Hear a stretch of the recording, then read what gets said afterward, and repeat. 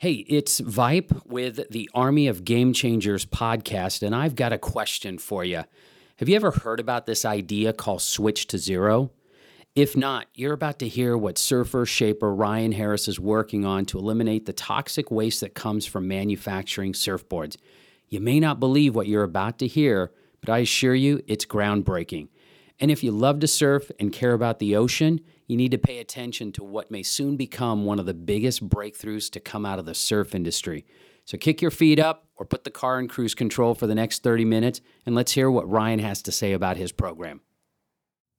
All right, so Ryan, look, let's start at the beginning. How did you get your start in shaping? Okay.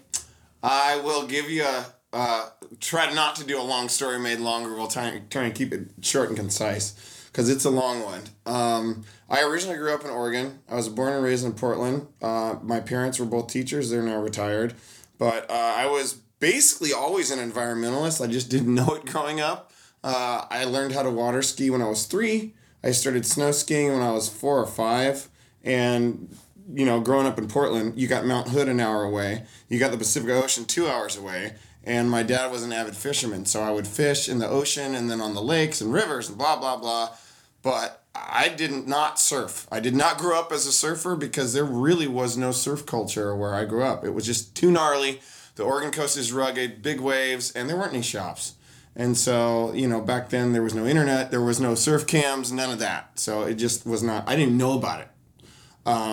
But along the way, I was a Nike guy. I worked for Nike, pretty much a mentor of mine who I did pole vault in high school. He was an Olympic pole vault athlete, and they call him the Godfather now at Nike. He's one of their head designers, but basically helped put Nike on the map with regard to the signature athlete. He did the Jordan brand. He did all the Jordans and some of the most, not all of them, but a lot of them. So mentor, groomed me to work for Nike, got a great degree, product design degree, out of college, went to work at Nike. Hated it. I'm an artist, born this way, born super creative, didn't like the corporate structure, didn't resonate with me. So essentially, I moved down here and dried out. I like to tell people I got soggy. I spent 22 years in the Pacific Northwest getting rained on, 9 months out of the year, and I moved down here to dry out. But along that, I fell in love with surfing as soon as I got here. I did a little bit in college. It was more like a rites of passage type thing where you just party on the weekend, go to the coast with your boys and try and surf. But so that is how I got started in surfing. I moved down here when I was 21, 22 and got hooked. And it started as me just doing repairs on my own boards. I'm not very little. I tend to go through stuff and beat my boards up. So it started off just doing repairs, and then it started as a hobby shaping them. And this was all within the first year of me moving to LA. And so catch up now, that was 17 years ago. And what was a hobby became a full-time gig. I owe a lot of that credit to the wifey who basically put her foot in my butt and said, hey, quit goofing off. You're good at what you do. Pursue it full-time. And so quit the day job. I basically was bartending to fund the surfing habit. And so that I could shape like on the weekends and shape part-time. But once she said, I got you, do this, that's what I did. And so very shortly after that, I did a major change in terms of the environmental thing, and we'll get into that. But so that is the long answer to how I got involved in surfing and the surfing industry. Awesome. What a cool story. I mean, I love hearing that you started at Nike and you got into shaping. Most shapers get into it at a very early age. You were a little bit of a late comer to it. But obviously, some of the lessons you learned at Nike played into your movement into shaping, and also the thinking that you're putting into it as well. So, look, let's jump into why I'm here. Yeah. Okay, I read about this idea of eliminating waste out of the surfboard factory. I've been reading about it, and I was curious, just going, is this really true? Because I know I've been a surfer for more than 35 years. I know how much waste comes out of the surfboard. I know how toxic surfboard products are to the environment, from the resin, the foam, and everything like that. So how is it that we are now possibly on the verge of zero waste with our surfboard manufacturing? Well, it's for number one, it's a huge step. A second step. I made the first step about 10 years ago when the eco resin in its infancy was shown to me, and I didn't care that it was yellow. You know, it looked like sap. It looked really amber in nature. Well, there's a negative connotation with yellow in surfboards because what does an old surfboard look like? An old beat up surfboard is yellow. So it needs to be bright white. So 10 years ago, we weren't there yet. Now, fast forward to now, the resin's beautiful. It's awesome. It's from a performance, standpoint, it is superior. And a lot of other things that we make these sustainable eco boards with are insanely strong. Performance attributes are through the roof. Better flex, better strength. And essentially for me, that's in the name. It's synonymous with eco-friendly earth technologies, right? But basically, so we do the eco board thing, and I've been doing the eco board thing for 10 years. I've been making a product more sustainable based on the materials we use. But I kind of had a light bulb moment last year that was, okay, well, cool. I might be the eco board guru.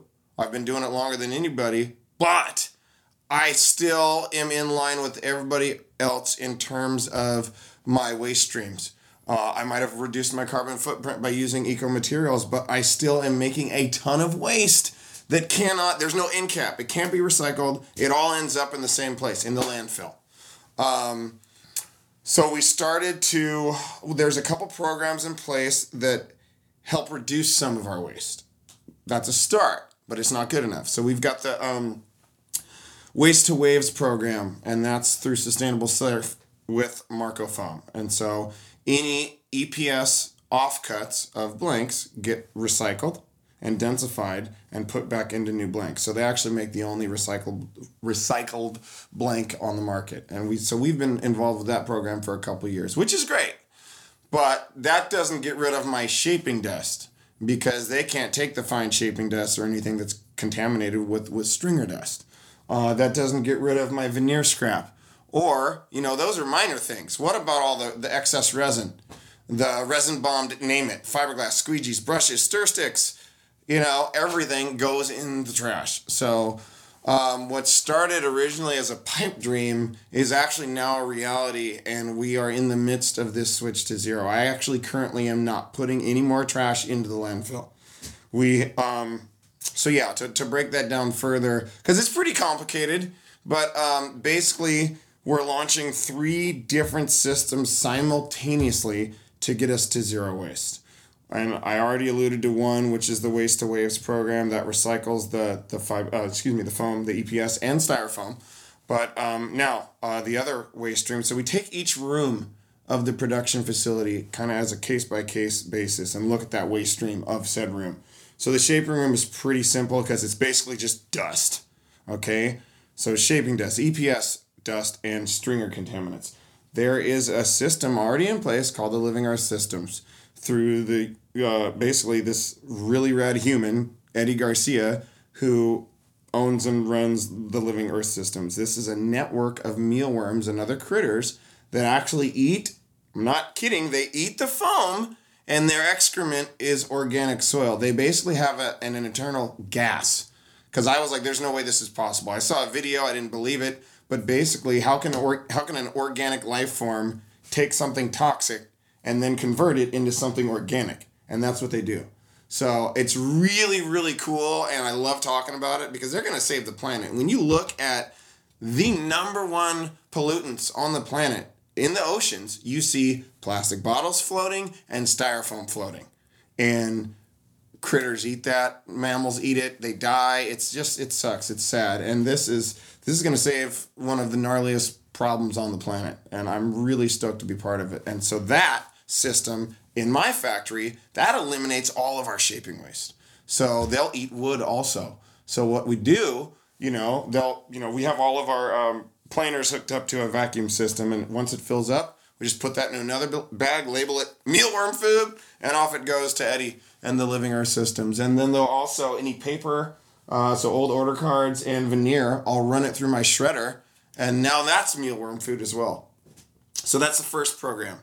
Now, back to what I said just a second ago about case-by-case basis, each room. So we'll now take the other main production room, the glassing room. And we have resin sticks with stir sticks with resin on them, paper towels. So anything wood-based goes into a bin. And then we have the drip trays. So we have drip trays that catch all the excess resin off boards. And that builds up when we've got resin chips. That goes into another container. And then you have the fiberglass. Clean fiberglass with no resin on it. We actually currently already upcycle that. We sent it up to Push Fins in Portland. And he makes basically the most eco fins on the planet. He uses recycled skateboard decks, scrap fiberglass from shapers like myself, and then the bioepoxy and makes these really cool surfboard fins. So that's another way. And so basically we categorize all these things. So rather than just having all of my crap, all my trash in one lump sum in a bin and tossing it, we categorize it, which is recycling 101. Breaking down the plastic bottles, the beer bottles, the glass bottles, all that. So we categorize everything. And so how do we get to zero waste? So I still have all this waste. Well, we use the same recycling machines that said recycling plant down the street uses to recycle cans, glass, plastic. So they're heavy duty, some pretty gnarly equipment, but heavy duty industrial grinders and particle reducers. So said waste stream that's already categorized and sorted goes into a top feed machine. It gets shredded down into little particles about half the size of a dime. Okay, so it's about densifying the waste. So we've done that. Now it goes into the particle reducer, and that densifies it to the smallest waste stream we currently have, which is the sanding dust in the sanding room, which is a fine powder. So now I've got this consistent waste stream, densified waste stream of essentially mixed stuff. Gloves, everything's going to be ground down into this little powder. So we mix it with the sanding dust. We add resin and infuse it into a mold, into a usable product, rather than just making a tile or something, that is not going to be a usable surf product. You could mix it with concrete and maybe, or asphalt and put it on a road, something like that. But I want this to be functional, right? I want surfers and other like-minded folks, environmentalists, to be in tune with this, because we're going to make a usable product out of all of our trash. So now you think about this system, you think about all my waste streams. I have an endless supply of a composite core, because all that waste, it's got structure. The fiberglass, the wood, that stuff is all relatively strong on a smaller level. So you add resin to it, and in the form of a mold, you have usable products. We have hand planes, fin cores, and we're going to scale up and eventually do skateboards and some other cool stuff. But it's all going to be usable. And talking about the whole circular analysis, it's going back into the boards. It's going back into the product. And then the kicker is we're launching the third system, which is the board recycling and deposit program, which is really cool because we've already figured out now a way to internalize and put an end cap on our trash.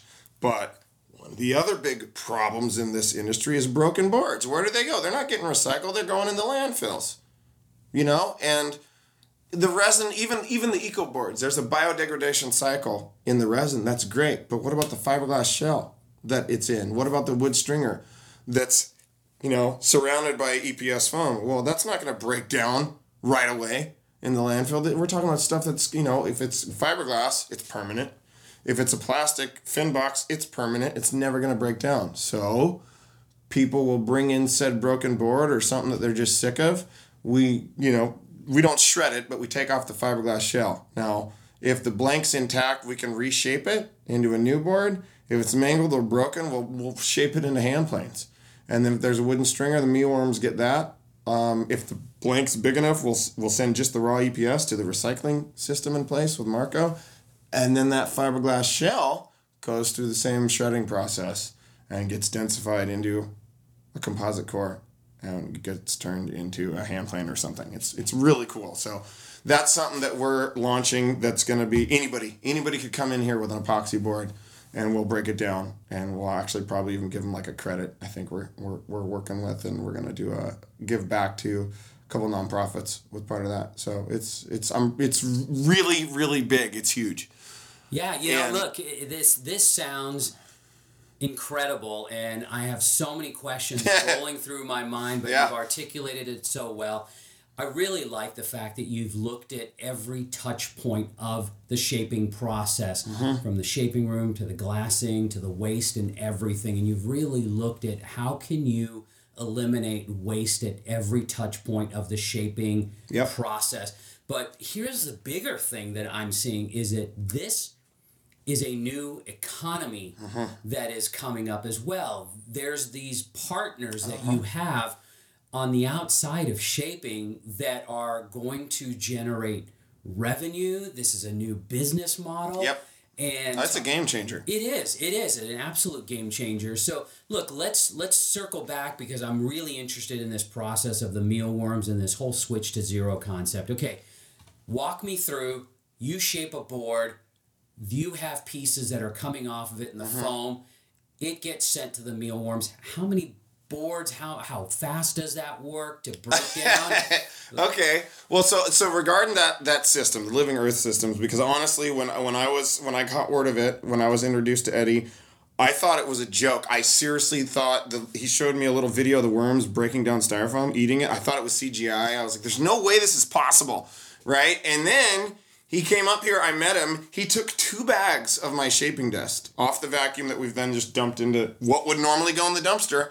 So he takes these 2, I think they're like 32-gallon bags or whatever, so 64 cubic gallons of shaping waste, which is roughly, that's probably like 12 or 13 boards, short boards, okay? And that's basically shaping dust, stringer dust, whatever. And he comes back a couple weeks later with this big mason jar, probably like a gallon-sized mason jar, with some mealworms in it, and in the bottom, it's like 2 to 3 inches of this soil, and that was my shaping dust. Light bulb, like blown away, dropped the mic. I was just shocked and really stoked at the same time because I knew what it meant. So what you're telling me is that roughly 64 ounces of surfboard... Gallons. Gallons.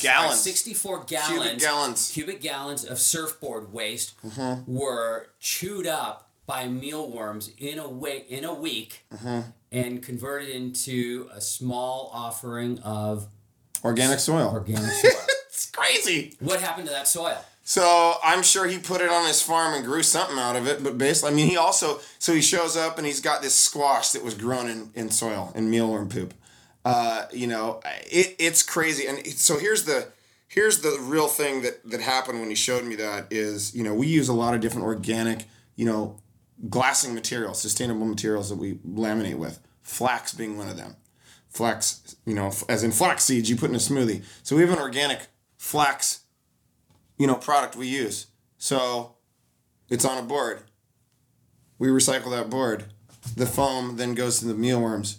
It gets broken down to organic soil. You then plant flax seeds in that organic soil and you grow your own freaking material that you make boards with. Bamboo, different veneers. I mean, it's just absolutely crazy. So it's really cool. So full circle, looking at the life cycle analysis, this is just absolutely through the roof. So you're saying at some point in the future, shapers will be able to grow their own materials. I mean, there's another company we're working with right now called Agave Surf, and they harvest the dead wood of the agave plant. So when they harvest it for basically tequila, there's a stalk that grows, right? And it's basically dead wood. It's very similar to balsa. It's actually lighter and stronger and more prevalent. Those things are like weeds. The agave plant is everywhere, right? And so they're harvesting these things. And right now we're using some of those offcuts of theirs to help them reduce their waste as stringers, or I'll glue up, kind of looks like a hardwood floor. I'll glue up a little panel and we'll make hand planes out of it. But growing agave, there you go, in mealworm poop. It's cool. It's so cool. And what I love about this project is I'm not patenting it. It's something that's scalable. It's something that we can show the industry that other people can start doing. And then looking outside of our industry, maybe other industries can use this same model.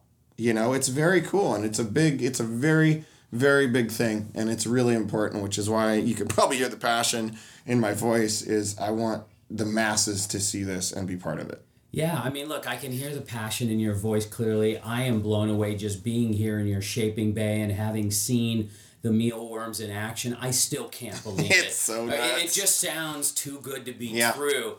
But you've clearly done your homework, and you're not allowing the challenges to get in your way. You're looking for ways to overcome those challenges. Look, what's the challenge then? I mean, how? Well, the challenge, number one, the surf industry is tough. It's very tough. We can just real quick look at my business model for my own labels. I've got my non-sup line in my name right here, Shapes, and then I've got the sup line, H2 Sup, and I had to keep those separate because of the whole stigma attached to sup. Well, most sups are made overseas, and they're made overseas for a reason, because a lot of glass shops domestically can't accommodate boards that size. Well, and it's the cost. That's it. That's why so many companies have gone overseas, because it's the cost. That being said, it's the same with the surfboard model.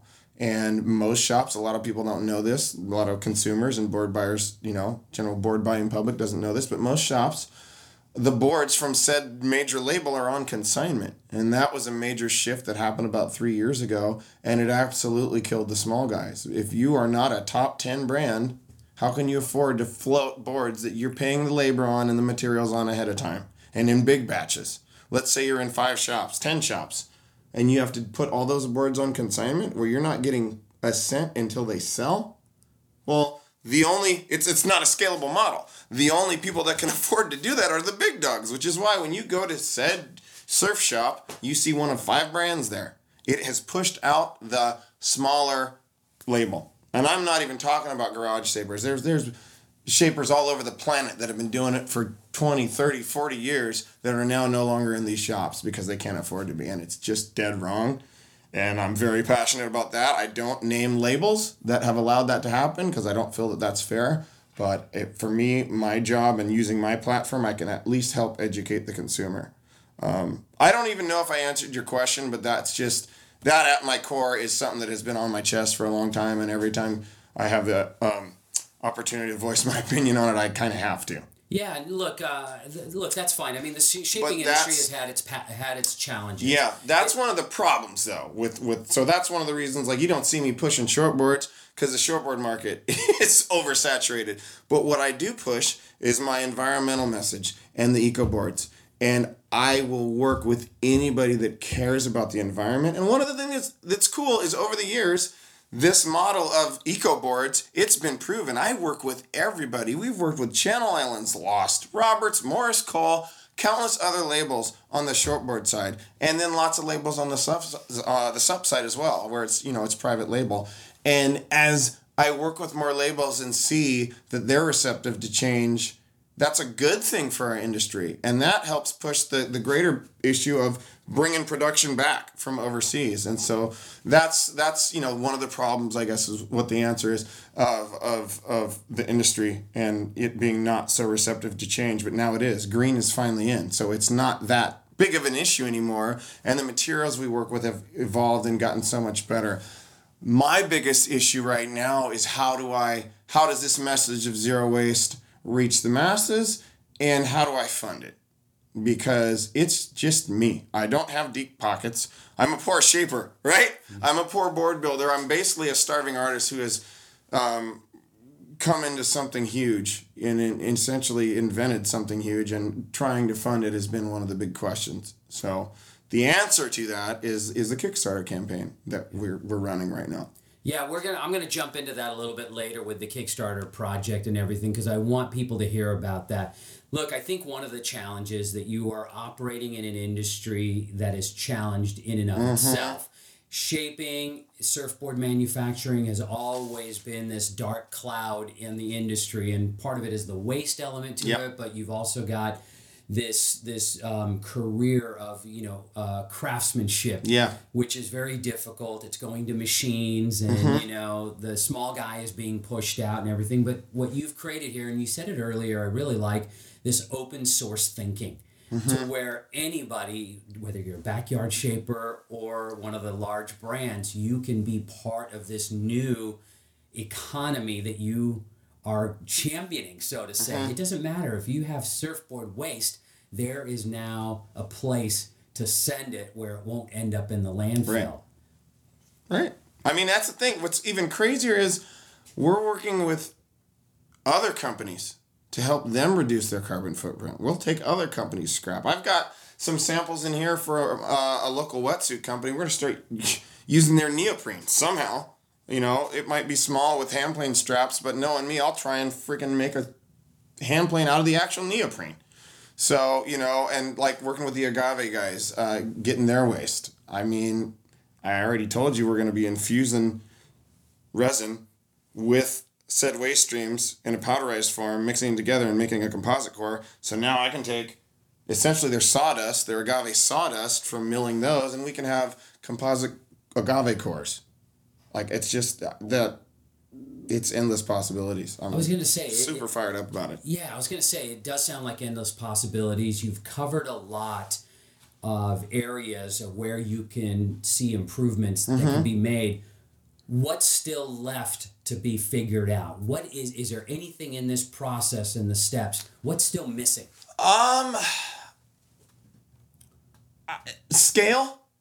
Scalability is one thing. I don't know the capacity of the mealworm farm exactly. I know that, you know, as this story grows and the industry takes hold of it and the green industry takes hold of it, or the green sector takes hold of it, it's, you know, it's a solution. But again, we have to scale. As more and more people find out about it, we're going to have to scale. Who knows? Maybe I need a secondary facility where it is just the recycling center, right? The board recycling center. We have multiple, sounds like a business model. We have multiple grinders set up and stuff like that. But for right now, we're doing it in our board manufacturing facility. We're putting the industrial shredders in the one dust room, in the sanding room where they're going to be housed. But, you know, this is just the blueprint. I've said it before. This is the test kitchen. This is the eco test kitchen. Well, this is also the blueprint for the switch to zero. This is how we do it. We show everybody here at Earth Technologies, this is how you can change.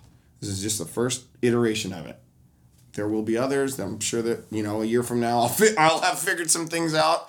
But something as simple as me analyzing every little bit of waste in here. You know, it happened about a month ago.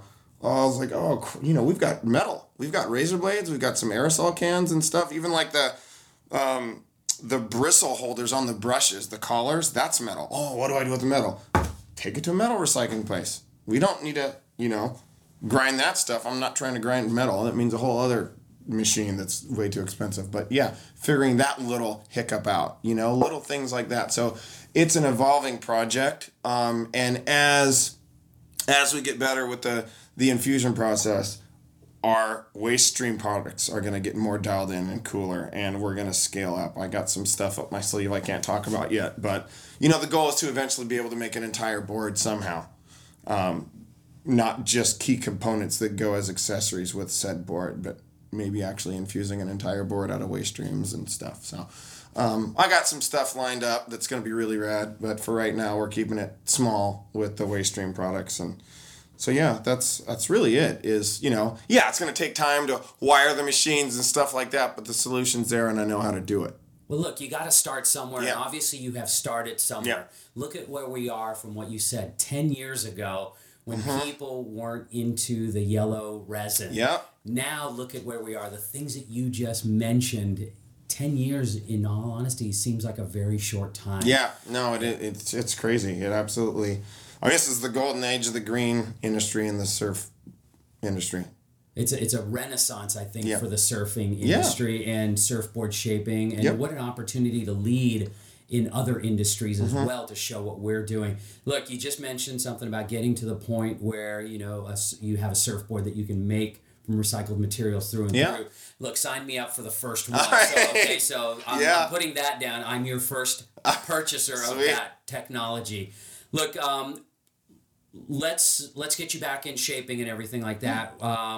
What can people do? What is your message to shapers or surfboard manufacturers? What can they do to help you with this cause? Well, the first thing they can do is, honestly, they can start analyzing their own waste streams. I know we're in an industry that's not receptive to change.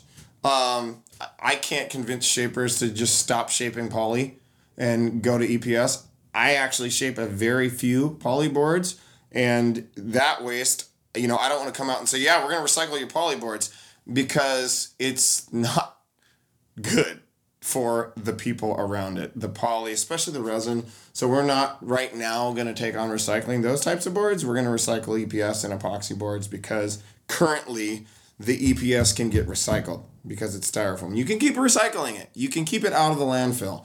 But the technology does not exist right now to break down a poly foam board. So my message to, my kin, my brothers that shape, figure out a way. Figure out a way to upcycle your waste. I've already mentioned all the tools. And without, I don't want to be, in a situation where we're taking everyone's waste, and I've got more waste. I've got so much space dedicated to waste in here that it's cutting into our board building. But how people can help and contribute and spread the word is, we launched a Kickstarter to get the word out there, to build the buzz, and that's how you can contribute. That is the best way. And where can people go to contribute? Literally just go on Kickstarter. It's called the Switch to Zero. First surfboard and paddleboard zero waste factory. It's on there. It's hard to miss. They already made it a project we love, so that's pretty cool. There's a live link on our website, earthtechsurf.com. It's the first thing you see on the homepage. You click it, it takes you right to the Kickstarter campaign page. It's pretty much everywhere you can find out about Earth Technologies. It's there. So it's on our Facebook page. It's on our Instagram. There are direct links all to it, driving the traffic to the Kickstarter campaign. And I think what's really cool about, if people don't know about Kickstarter, I'll just briefly explain it. What's really cool about it is it's crowdsourcing, crowdfunding. And people see something they like that resonates with them, and they back it with a small pledge. And it's basically all or nothing. So you set your funding goal. If you don't hit that goal, you don't get any of the money. If you hit that goal, you get the money. And it's for a good cause. It's going to help offset and pay for said machines that we have to get. And yeah, I'm a little worried about that because they're kind of pricey and I'm going to have to wire them up. But what's very cool is I have a wealth of knowledge of building eco boards, and some of these rewards are eco boards. And they're also some of the things that we're already making out of our waste streams. We're going to have, we have the agave I mentioned earlier, the agave offcuts from Agave Surf. I've got an agave handplane on there that we're currently making, and that's really cool. That's a reward. The little green lines, we're calling them green lines fins. Those are actually fins made from our waste streams out of excess resin and fiberglass that get foiled down into really cool custom little tiny like trailer fins or center fins or whatever. They're on there, but showing an existing product that we're already making out of our waste is what's really cool, and those are some of the rewards for people. And there's even some lifestyle stuff on there, because not everybody that's going to back it is a surfer. So I was just trying to think outside the box. What would somebody that has nothing to do with surfing like? Coaster, keychain. So we've got that stuff on there. And for the people that really want to, be champions of this, I've got a pretty high end reward, but it's for a SUP package. And SUP for me is sustainable upright paddleboard. So there's that. But yeah, that is the best way to contribute, is to tell the story, help get it out there. We're using Kickstarter as a platform, as a vehicle to get this story out there. And that's the best way. Awesome. Well, look, I needed to come here to find out for myself what you were working on. Thanks for explaining it. Yeah. This is amazing. I'm knowledgeable. I've already contributed to the Kickstarter campaign. Yeah. And stoked. Yeah, good luck with that. Thank you. And let's see what the future holds for Yeah. shaping, and let's switch to zero. Let's do it. Switch to Zero is on.